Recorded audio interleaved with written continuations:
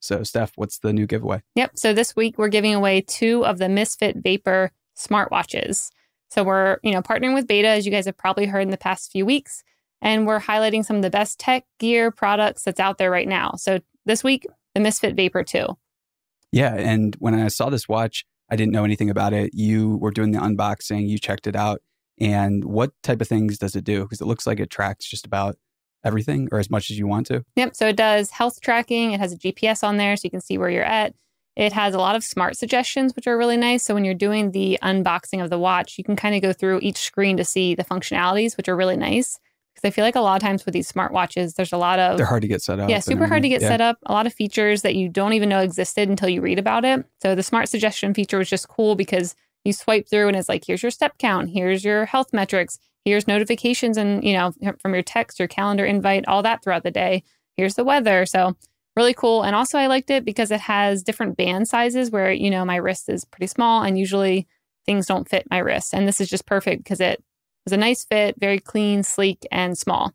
So we're giving away 2 of these smartwatches. If you go to mission.org/giveaway, you can enter to win and get more entries by referring friends. And we'll see you there. Yes. And all your friends that you refer are going to get our world class, or as I just read on Twitter, we're getting some hate mail about the newsletter, but we've never got more likes before. So I think this is a good sign. What hate mail are you talking about? I just got some. Really? Yes. Yeah. It's pretty funny though. Should we call them out? It made me smile. What's their name? No, I already did. No, we'll have a special segment for hate mail later. But so you'll get that newsletter when you sign up. You'll get entries into the giveaway, and you can get more by referring friends. So sign up. You can win a Vapor 2, which has everything from heart rate monitoring, a built-in GPS, and an NFC chip for contactless payments. That's pretty cool. Sign up to win. And now, on to the show. I'm Alec Baldwin, and you are listening to Mission Daily. Selected as Best of 2018 by Apple, Mission Daily is the #1 podcast for accelerated learning.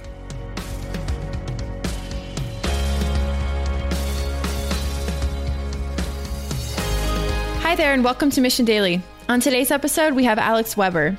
Alex is a motivational comedian, an American Ninja Warrior, an award-winning host, and a keynote speaker. Alex has worked with major companies such as ESPN, LinkedIn, and the Los Angeles Lakers, among many others. His personal mission is to empower people to take action and push past their fears to achieve what they really want in life. In today's episode, Chad and Alex discuss the importance of humor in our daily lives, why being unafraid to suck at something is key to achieving greatness, and what competing at lacrosse has taught him about life.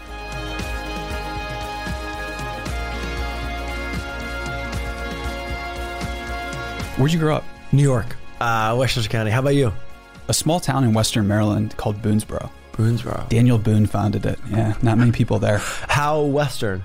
Not as far as Frostburg, so not the Boondocks, but an hour outside of DC. Got it. Yeah. Cool, man. What about, how big was yours? Yeah, no, it's similar. Like about an hour outside of New York City, so I'm sure it was like a similar vibe. Yeah. So we were talking earlier before we turned on the mics, and you're here for a comedy class at GSB. So what brought you out here? Is it a workshop? Is it a class? It's super cool. Jennifer Acker and Naomi Bagdanis, and I've known Naomi through work and now friends. Incredible. They do a Humor is Serious Business course for Stanford Graduate School of Business. Very cool. And I love it. A lot of my work is in positivity, and I feel like humor and positivity go hand in hand. And what I really love about it is rather than viewing it as like this garnish that's like this nice to have but not a need to have, that humor is actually an effective means for success. I completely agree. Yeah. Because who says I want to laugh less? Yeah. Does anybody have that goal? Like people don't outwardly say that they want more humor, but when you laugh or when you come back from a weekend or an offsite where you laughed even a handful of times more than you did at a previous one, I feel like it's memorable. So when was that moment for you where you realized that not only is laughing great, but you wanted to make a lot of other people laugh? It's such a good question. Or is it a handful of moments, or were there a couple early times where you landed something where you're like, whoa? Yeah, like I totally have the jester syndrome. Like I was Like I was an accident kid, like so hard. And so growing up, especially like now, if I look back at it, like with that lens, when my brother and sister left the house to go to college, it was when I was in 6th grade.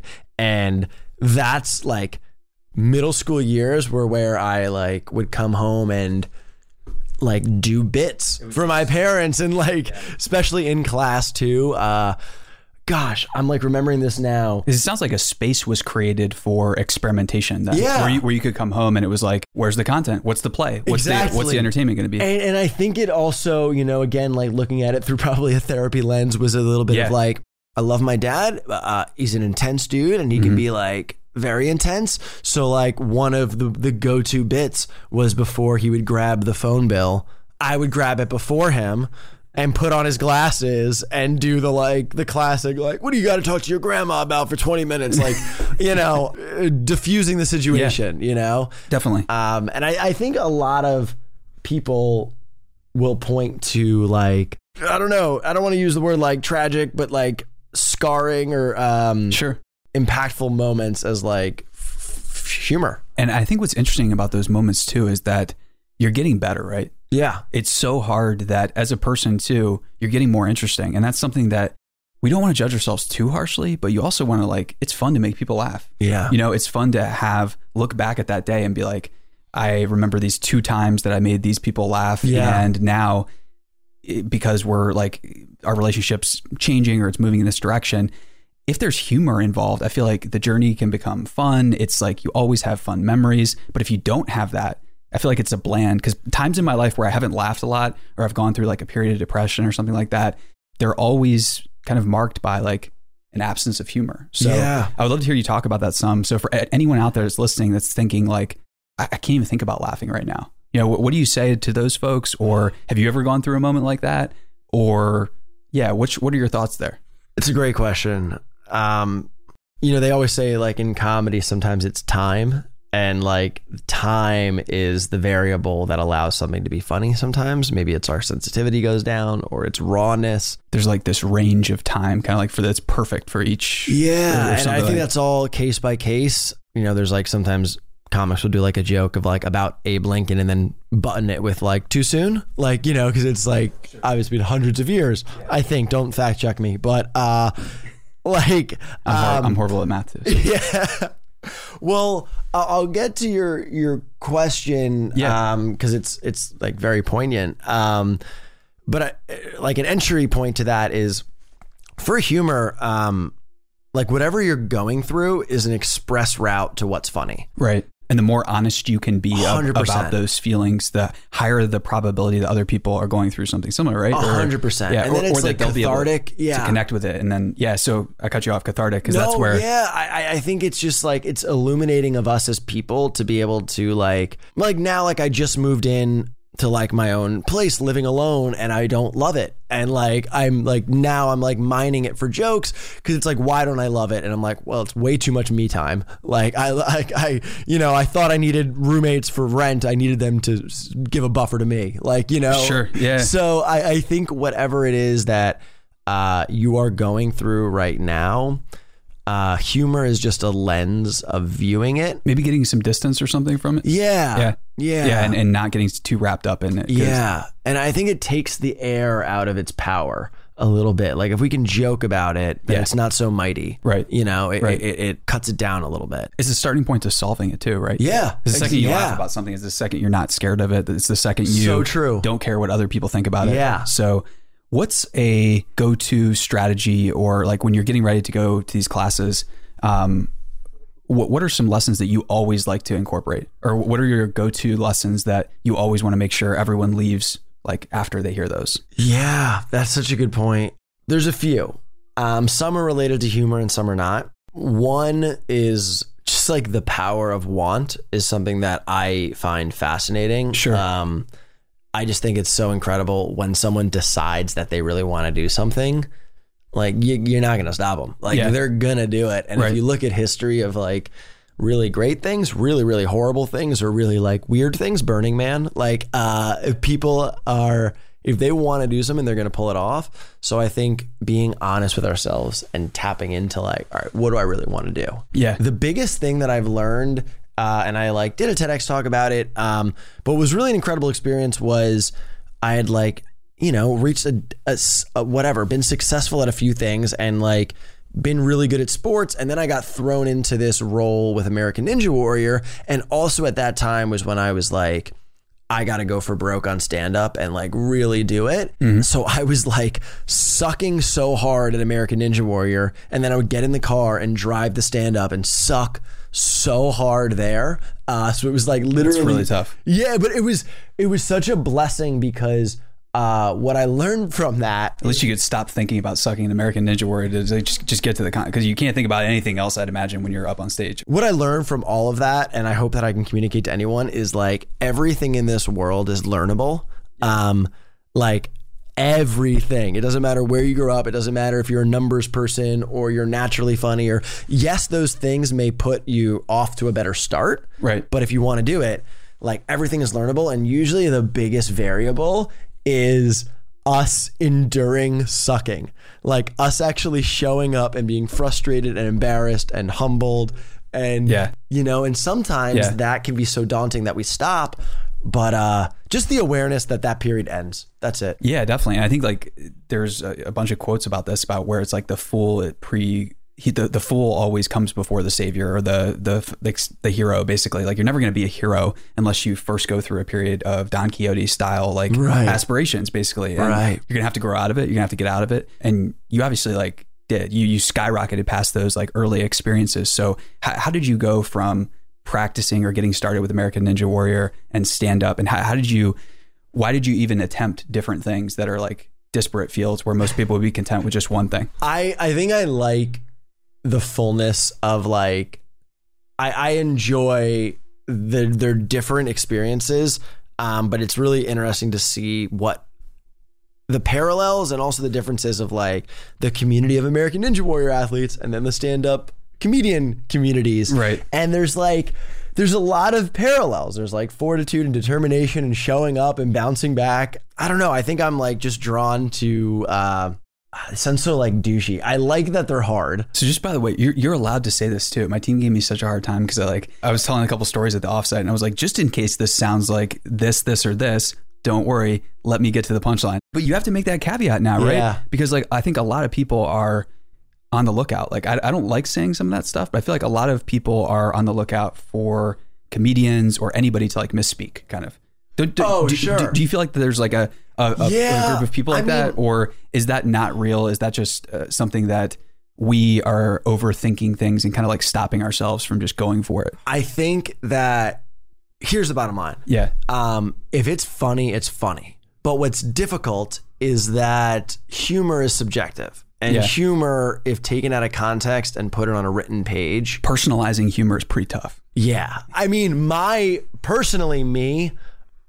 have no intention or desire to go anywhere near controversial stuff. Right. Because it's also, I'm not passionate about that either. Yeah. I think there are people who are passionate about doing maybe controversial material that has to do with sex or politics or race. And I think if that is what they really want to do, then they should do it. What I'm more passionate about is people progressing past their fears and failures and achieving what like fills up their heart. Yeah. I'm just not going to go into that. Yeah.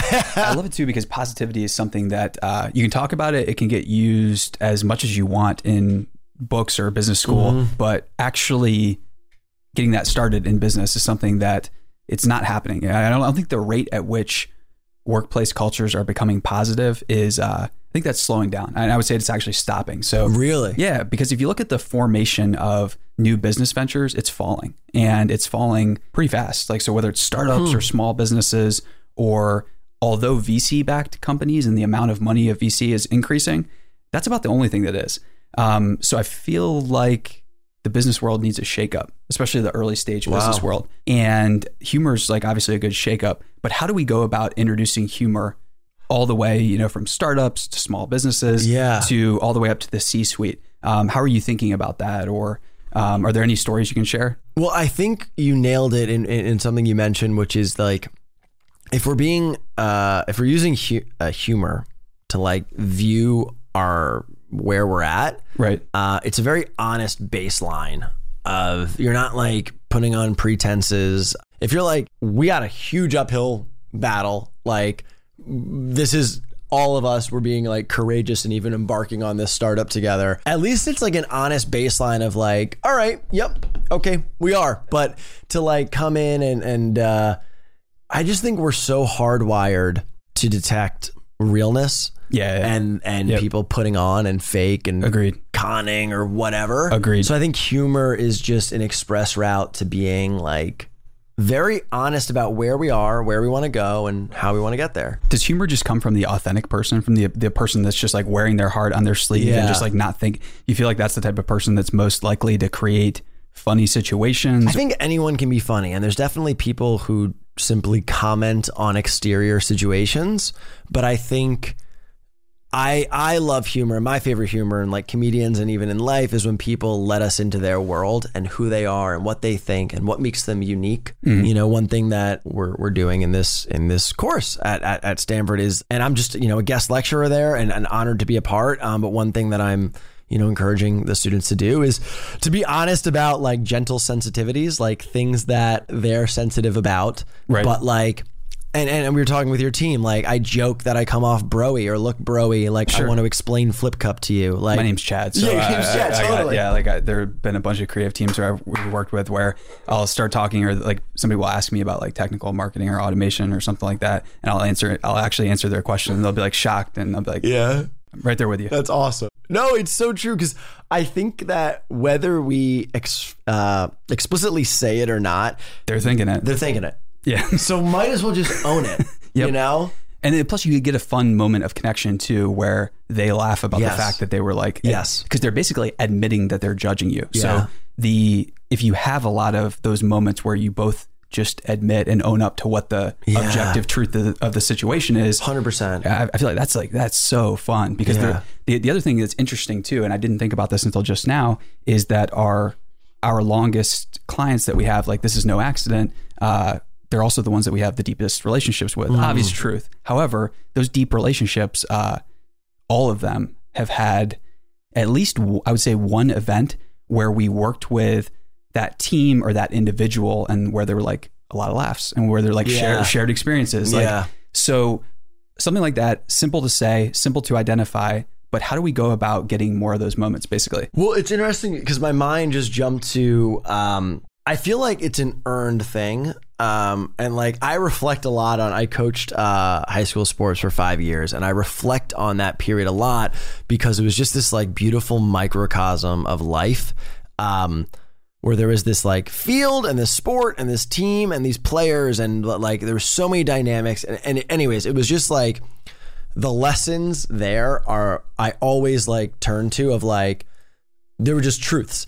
So one of them was like, and I would express this to the team, like, we're gonna handle our business and have fun, but like it's it's not an or, because I don't really like, and this is someone who loves comedy, I don't really like when people are being just silly for the sake of silly, or not really doing what they need to do, and joking around. I think that's like reckless. And it's almost giving humor a bad name, like it's not preparation. It's just distraction. Like not everybody, but a lot of people know the difference, right? Yeah. And I think so. Like, to answer your question, I feel like if you are crushing it, or your job, or not even crushing it, but like doing your job to expectation, then you've earned the right to like have a little bit of humor in the process, So Steph, who you met earlier, who's our co-founder, she's also my wife and our COO.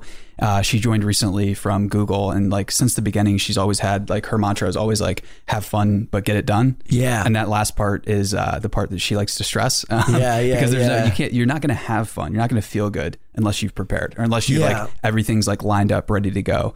So I guess maybe like the root thing that we're trying to get to is, how do we solve the root of that problem, which is like preparation? So your preparation for stand up, for writing, for GSB, does it start with writing, or what's the... It's one of those where like, it could always be more. Like I think about John Wooden, who's like a great sports coach. failure to prepare is preparing to fail. And it's like, yes, that's like an intense jockey quote, but like, gosh, that's so good. It's always true. I do think preparation, comedy is a lot of writing. But yeah, I do think like it's also a lot of direct experiences in the real world too. Cause like everything started as a personal direct experience that turned into a bit that got exaggerated, that got rewritten 7 times or whatever. 100%. Yeah. And there's like one, like I've recently started doing this bit about, and I don't think it's like time. Maybe it just like jogged in my memory of like I joke like my double ex-girlfriend, which is 2 ex-girlfriends ago. So, I mean, we dated like 6 years ago, but I only now have started joking about that she cheated on me. And I don't think it's because like it stopped being raw. I don't know why it started to just like jog in my mind. But I think it's just a way of, I think it's like catharsis and like, oh, I'm okay with it. Like if I can joke about that you cheated, like I'm okay with it. I think it's so important, man, because it really pains me to see, like I was in the military before this and we all know individuals who there was a breakup, somebody cheated on them and stuff. They never recovered, man. And they never recovered. They never got back to themselves or became something more. So I think that getting up in front of a group of people and saying that like, yeah, somebody cheated on me. And like, so what? Yeah. So what happened after you started sharing that in front of a crowd too? Well, I have a question for you too about suing the armed forces. What's humor's place or not place there? Oh, it's everything. It's everything, because in the best units, it is an art of sitting in that much uncertainty and just crappy circumstance, and nobody's ate, everybody's cold, everybody's doesn't know if they're going to have all their limbs and appendages in the next month or whatever. So you can either create or destroy the moment, and so you have an opportunity at any given moment. You can make it worse, which it doesn't help anybody, or you can make it better, and you can make it like a little bit more bearable, a little bit more. If you land a joke or if you land something funny, then it brings meaning to the situation. And then it turns something that, you had a deployment to Egypt that is usually uneventful to, we had a deployment for Egypt and there are crazy stories that happen like every single week or whatever, or they're like pranks that people pulled on each other. So I think it's like humor in the military is really like, it's an acquired taste, it's an acquired art. And the cool thing is it's different from company to company. So a company in the military might be 150 people, which falls under like Dunbar's number. That's like a unit at which you can have like a shared culture, a shared humor and everything. So from company to company, you're going to have a different like humor basically. And you're going to have to learn the humor of that company to start to like fit in and like find your place in the hierarchy and stuff. Because that's what's interesting too, is like in the military, the hierarchy prevents a lot of experimentation. So in order to be someone who lands jokes, you're only going to have like one person in the company that's basically like maybe 1 to 3 people or a couple of people in leadership positions that actually earn the right to joke. Yeah. Well, to your point, I mean, I feel like my mind goes to 2 things. One is I definitely think it is like once we handle the thing that we are our purpose for being somewhere or doing something, then I think we have the opportunity to be humorous and then even use humor moving forward as an effective way. But like, I want to be honest about it. Like if I were, and now I'm like playing out an extreme, like, yeah, like if I went to a doctor for a procedure, I wouldn't want the dude like cracking. No, completely. It's like, so yeah. So it's like, but when the set and setting of it is is so important. Yeah. Cause then you don't have any, priming that is involved of knowing that like it's safe to laugh here. Laughing has happened here before. But where's the first place you did improv or stand up at? Was it a club? Improv was Upright Citizens Brigade, which is in New York and LA, and it's like a great theater and program. So I did it for like 4 or 5 years. And I like improv a lot. I love the team part of it and like the spontaneity and agreement and adding. It's a great thing. I like stand up more. I'm just more drawn to it. What was the moment you decided to transition from improv to stand up? Yeah. Was that like after a couple of years of improv, or? I had a moment. Yeah, I was doing improv and then I was like, I just had a moment where I was like, I was really getting like into that culture and spending like hours at this like boot camp workshop group every day. And I just had a moment where I was like, if I dedicated this amount of time to stand up, and also like what I love stand up is it's a way of communicating your thoughts, your beliefs, who you are, your lens on the world, what's happening to you, your fears. Whereas improv, though I love it, it's almost like putting off. Does it feel like it's putting off comedy at a certain point because you're not just like really you're still trying to co-create something instead of just take ownership and agency over the act? Or I don't know. I mean, I love, there's so many great parts of improv, the team building, the thinking on the top of your intelligence very quick. There's a lot of great things, but but you're being still not real. You're creating a scene out of nothing and you're finding a game and dynamics, but it's like not really like a real thing. Whereas stand up is people, I think, like bearing their souls. Right. You know? Yeah. So I was just more drawn towards that. And then I remember I had like a very honest moment with myself where I was like, all right, Alec, like I've been obsessed with stand up. I'm such a geek about it my entire life. But I still was too scared to do it. And I had a moment where it was either like, all right, Alex, you can either do it or be okay with the fact that you're going to be 70 years old and regret it. So like do whichever one you want, but like, those are the two options. Gotcha. Yeah. And I like went for broke. Gosh, there's like so many silly moments with it all. Yeah.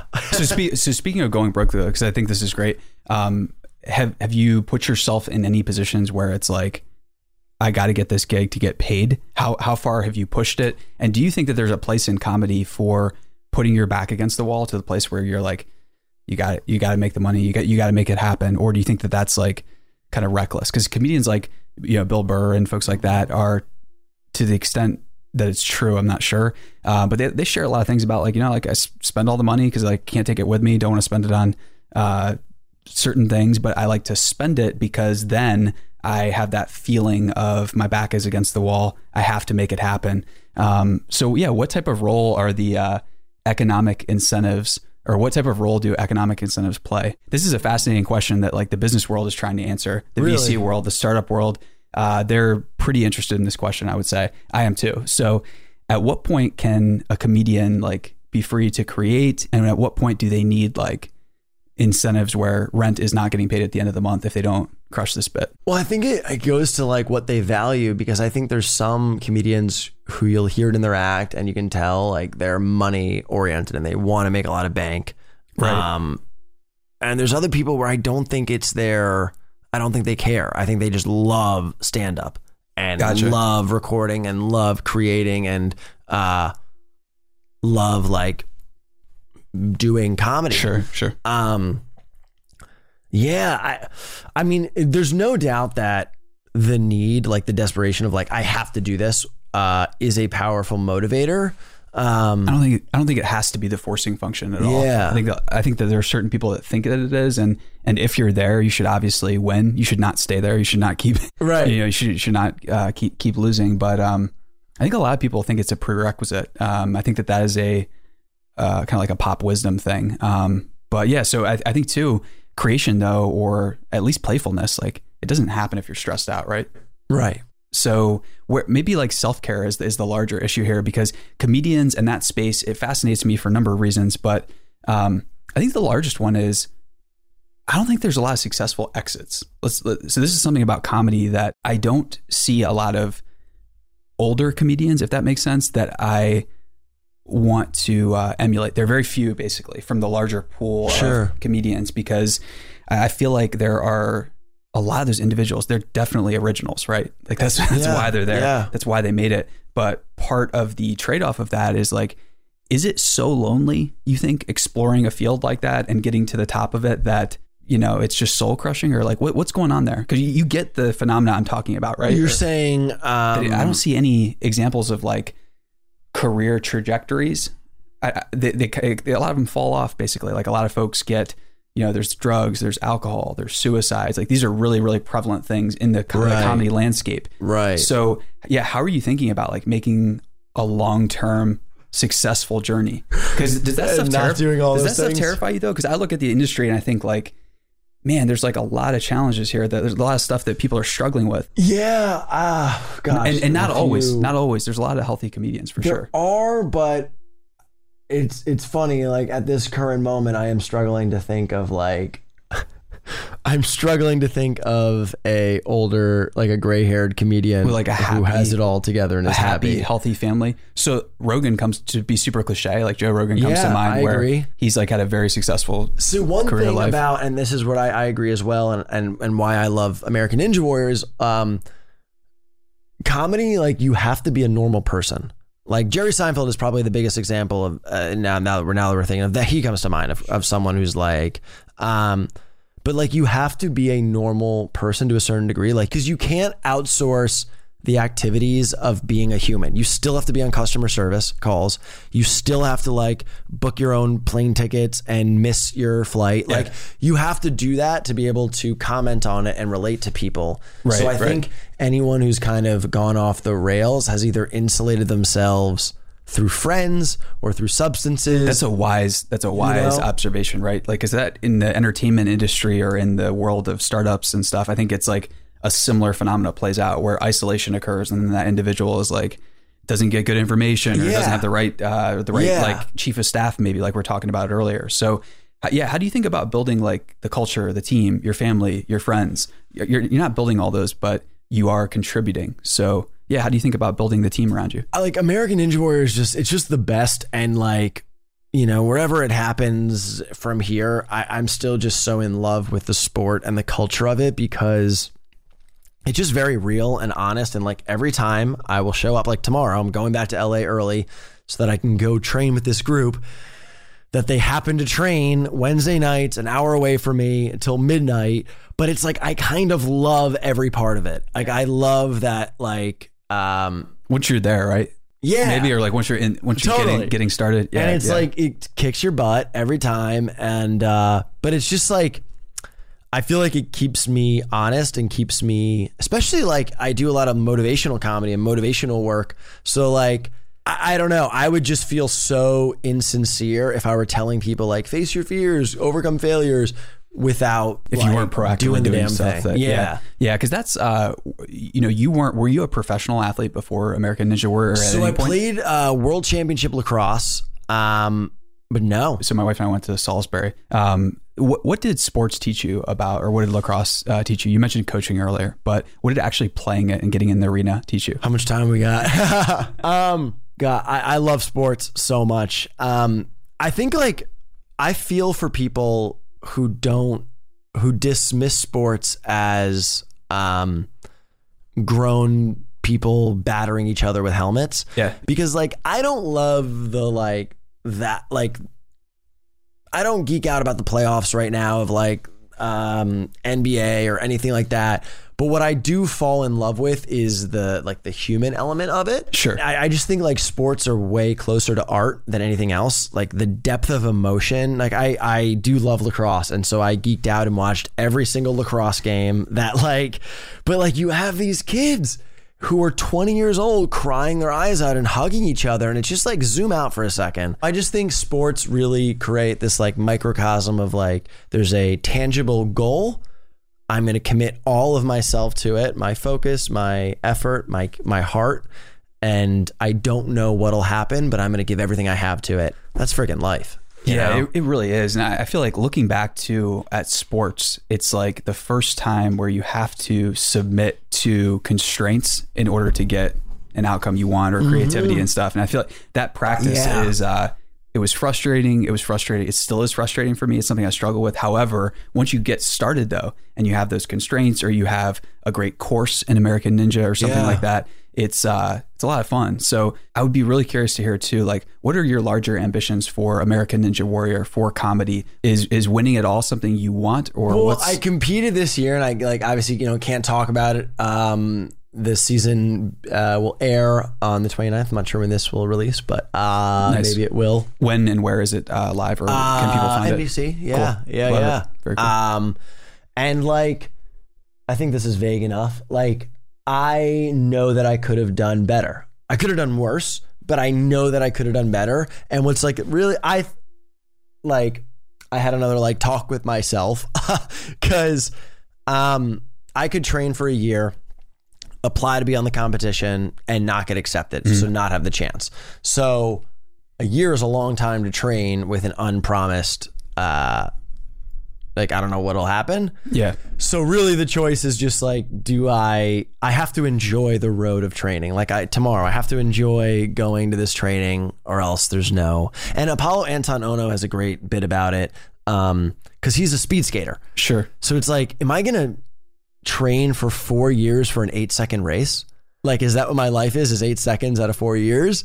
Or do I just love what my life is because of this? Sure. The second option sounds like a safer It is a safer bet, especially because earlier you were talking too about the regret minimization framework or something like that. And that's it's just so important. So what's for someone that's listening that hears all of this right now, it's pretty intimidating. So you're successful at sports, you're successful at comedy, at a lot of these things, but these are really, really hard pursuits. So are you thinking about like adding more skills, more different like pursuits? Or are you thinking about going deeper in your existing ones? Yeah. What's that process like? I'm like very, my flaw that I have is saying yes to too many things, and I've like become better at it, but I'm realizing like the impact or results get watered down. Like I think, I'm sure a lot of people listening and Chad, you might relate. Like, I think we all believe like, well, I'll just dig deep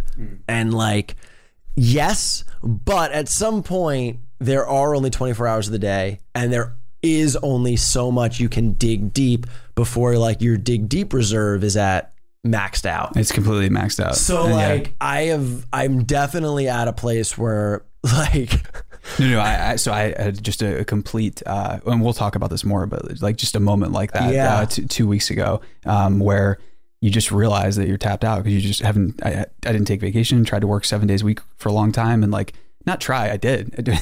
Worked great for a while. Got to accomplish what we need to have accomplished. But then, I hit that moment with you. So exactly that. And what was your moment of deciding? Okay, now I gotta tone it back. Was it you reached your goals, or were you lacking in another aspect of your life? What was? I mean, it was just a literal complete. Coming close to be just completely overwhelmed. Like it was just at a place where I was just so burned out that I had nothing to say, nothing to talk about. I went out for a walk by myself and just like, I think took a nap or something, but it was basically just a boring end to burnout and then trying to work 12-hour days. It was just super boring. And it was super eye opening because I had been depressed the whole time I was doing it. I was aware of that. However, looking back at it, you're like, it's something that like that type of energy is something you're bringing to your team. So it's something that if you're not going to be a CEO or like a chief emotional officer, I love that acronym because your emotions will transfer to the team, whether you like it, whether you want them to or not. It's basically just like a good reality check for me that I needed to have humor, fun, play, and all those things in my life. But it was also a reality check that I hadn't done the preparation necessary to not have to work the 12-hour days, and the crazy workload and stuff was a result of me not having done the adequate preparation before that. And there was some ego involved because I had agreed to take way less money than we actually needed to hit our milestones. So I had forced myself into a situation where I had to solve it, but it was also, back was against the wall, had to solve it, but it resulted in just a pretty big setback emotionally, coming out of it and everything and like good to go. However, it's something that like, you've been there too and pushed up to that point. But I feel like too, knowing where that point is at is really important. And up until then, I didn't know where it was at. Right. I thought I might be able to just like keep going. And I knew I was going to like stop eventually, but so how are you thinking about that battle and keeping the energy stores and the mindset stores on full? Well, Warren Buffett's got a great one too of like put your top 5 goals, or write down your top 20 goals, and I'm butchering it now. Like number 6 to whatever 15, 20, avoid at all costs, because it really is like the watering down of efforts and focus. So like I have a few things on the plate that I want to like honor and see through the door. It's tough though, because, and I'm sure people would relate to this, it's tough to identify like it's easy to dismiss the ones where you're like, well, this doesn't really satisfy my heart or my ambition, or, there's really, I could easily let this one go. Sure. But then there's other ones where you're like, oh, it's kind of in line with, my heart, my passions, or my career goals. So it's really tough to identify it. Isn't it interesting how the things that are additional, we're usually more sympathetic to them about considering them and everything, like the more stuff that gets added to the schedule, I feel like I don't judge it as harshly as I should. I feel like I should be more like aggressive. So you mentioned you want to get better at saying no and stuff. So like, what are some things that you're going to do to start like pushing back on that, or how are you going to take a break from this stuff? Sounds like this is not, and I hope people listening, like it's like and maybe, it's how we grew up and all that. Like part of me wants to like shove me and be like, you're not that important. Like, cause this one person, reached out and was like, by the way, this is someone I don't know. It's not like a friend was like, hey, can you grab coffee? I don't know this person. And they're like, I think there's good business overlap or something like copy paste generic. Yep. And I'm like, let's do a call. Cause like, sure, especially in LA, man, like traffic and everything. I'm like, do I want to commit 3 hours with someone I don't know? They're not a friend. Yeah. There's no context. There's no intro. A 5-minute phone call. Yeah. And that like, that has been the number one where like I've looked at more things and been like, hey, just not gonna be able to do this. And unfortunately, it also makes you be really like with friends, because between everyone's busy. Exactly. So it's like when you have those moments of like, oh, I can actually have a catch up coffee or call with someone, like who are those people? And unfortunately, some people are gonna not be there. Yeah. And I think that just starting to think about that stuff more with friends is so important, because like you're spending time, you're becoming more like those people through osmosis, and it's going to happen. So who are you spending your time with? Something else that's interesting too is like, I love the idea of going much deeper with people. So like we just got back from our team offsite, and it's cool to catch up with people. It's great to grab a coffee or lunch or something, but it's also a lot of fun to go on a trip for a week with someone and get to know them in, give yourself like 8 swings at the bat to go on a hike or go for a walk on the beach or whatever it is. So I feel like the depth part of the equation gets left out a lot. And like, it's easy to do a lot of like small things, but picking one thing and then going really deep on it, that's a whole nother challenge. Is there anything, obviously comedy and like training and sports, that's like that for you. What type of comedic goals do you have? Is it a stand-up special on Netflix? Is it your own show, like writing that eventually? What's most motivating? Or is it like just recognizing where you're at right now, which is incredible? Well, it would be like Brene Brown just had a special on Netflix. Like motivational comedy is more what fires up my heart. Right. And like, I think there's a lot of funny people in the world, and couching it in motivation might be the best. Sorry? Like putting their funny into motivation might be a good way to like introduce it, right? Yeah, like that's like, I think back to when I was coaching and like why I was effective with the players and the athletes is like being honest and having fun with them and talking about things. And so that's what I've wanted to do professionally since, and like, so thankful that the last 2 years it's like become more of a reality, like doing motivational comedy and as my job. So yeah, like I do, like when my mind wanders, it would be to like throwing my own event or like really setting up a culture of people who want to achieve goals, but have fun doing it along the way. Yeah. Very cool. And Alex, before you go, is there anything that you would leave our listeners with, whether it's a story, thought experiment, or challenge? It could be anything. I feel like I owe it in this like setting just to, some of the things I'll say are like, they're simple things that I think we all know, but sometimes we just need to be like nudged about them again. It's like, what do you want to do? Yeah. Like just asking yourself that, right? Just again and again. And allowing the answer. Cause sometimes I feel like our rationality or our fear, I feel it sometimes where like, I'll get a block and my mind won't let it go. And it's just like, whew. And why I think humor is great is it puts us at ease. So maybe we can even ask like, it's a state change too. Yeah. Your physiology is going to change if you like think, just ask yourself, what do you want to do now? And then laugh or watch a stand-up special and ask yourself, what do you want to do? Compare the answers maybe. Who should people be following? What comedians? It's a good question. If it's comedy, I mean, I feel like it's whatever speaks truth to you. I love, like, I think Theo Von and Fahim Anwar, Theo, I think, is one of the most innovative comedians right now. Super funny. Yep. And especially if you listen to, like, we're friends, but I would never stretch like and be like we're homies. But I've known him for a number of years, and like even just like listening to his stand up from like, I don't know, like 6 years ago to now, I think just like the progressive nature of it. And I think he's an important voice because of who he is, where he's from, and the audience he brings in. With his open-mindedness. Yeah. I think that having more comedians like that represent a group that has not been heard in the media, the media landscape is so important, because like the people that are creating our media are generally like, it's from New York, it's from LA, and like that's fine, but there's a lot of other places in so many other places. Yeah. A lot of other places, it turns out. So you have to run, but this has been awesome. We'll have to get you back in for round 2 when you're back in town, and we're going to do a longer interview next time. So Alex, thank you so much for joining us, and we'll see you next time. Yeah, thank you. It's awesome.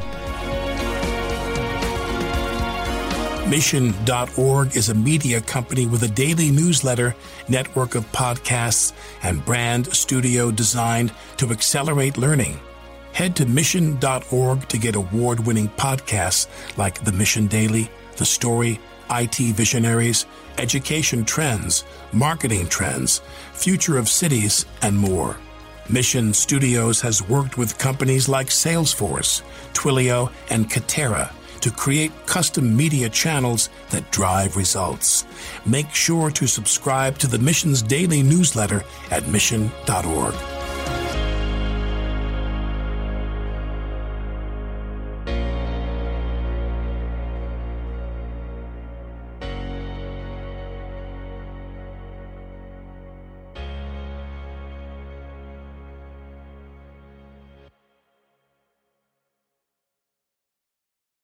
Hey listeners, thanks for tuning into this episode. I hope you enjoyed it as much as I did. If you haven't already, please subscribe, rate, and review this podcast. It helps spread the word, and I would greatly appreciate it. See you next time.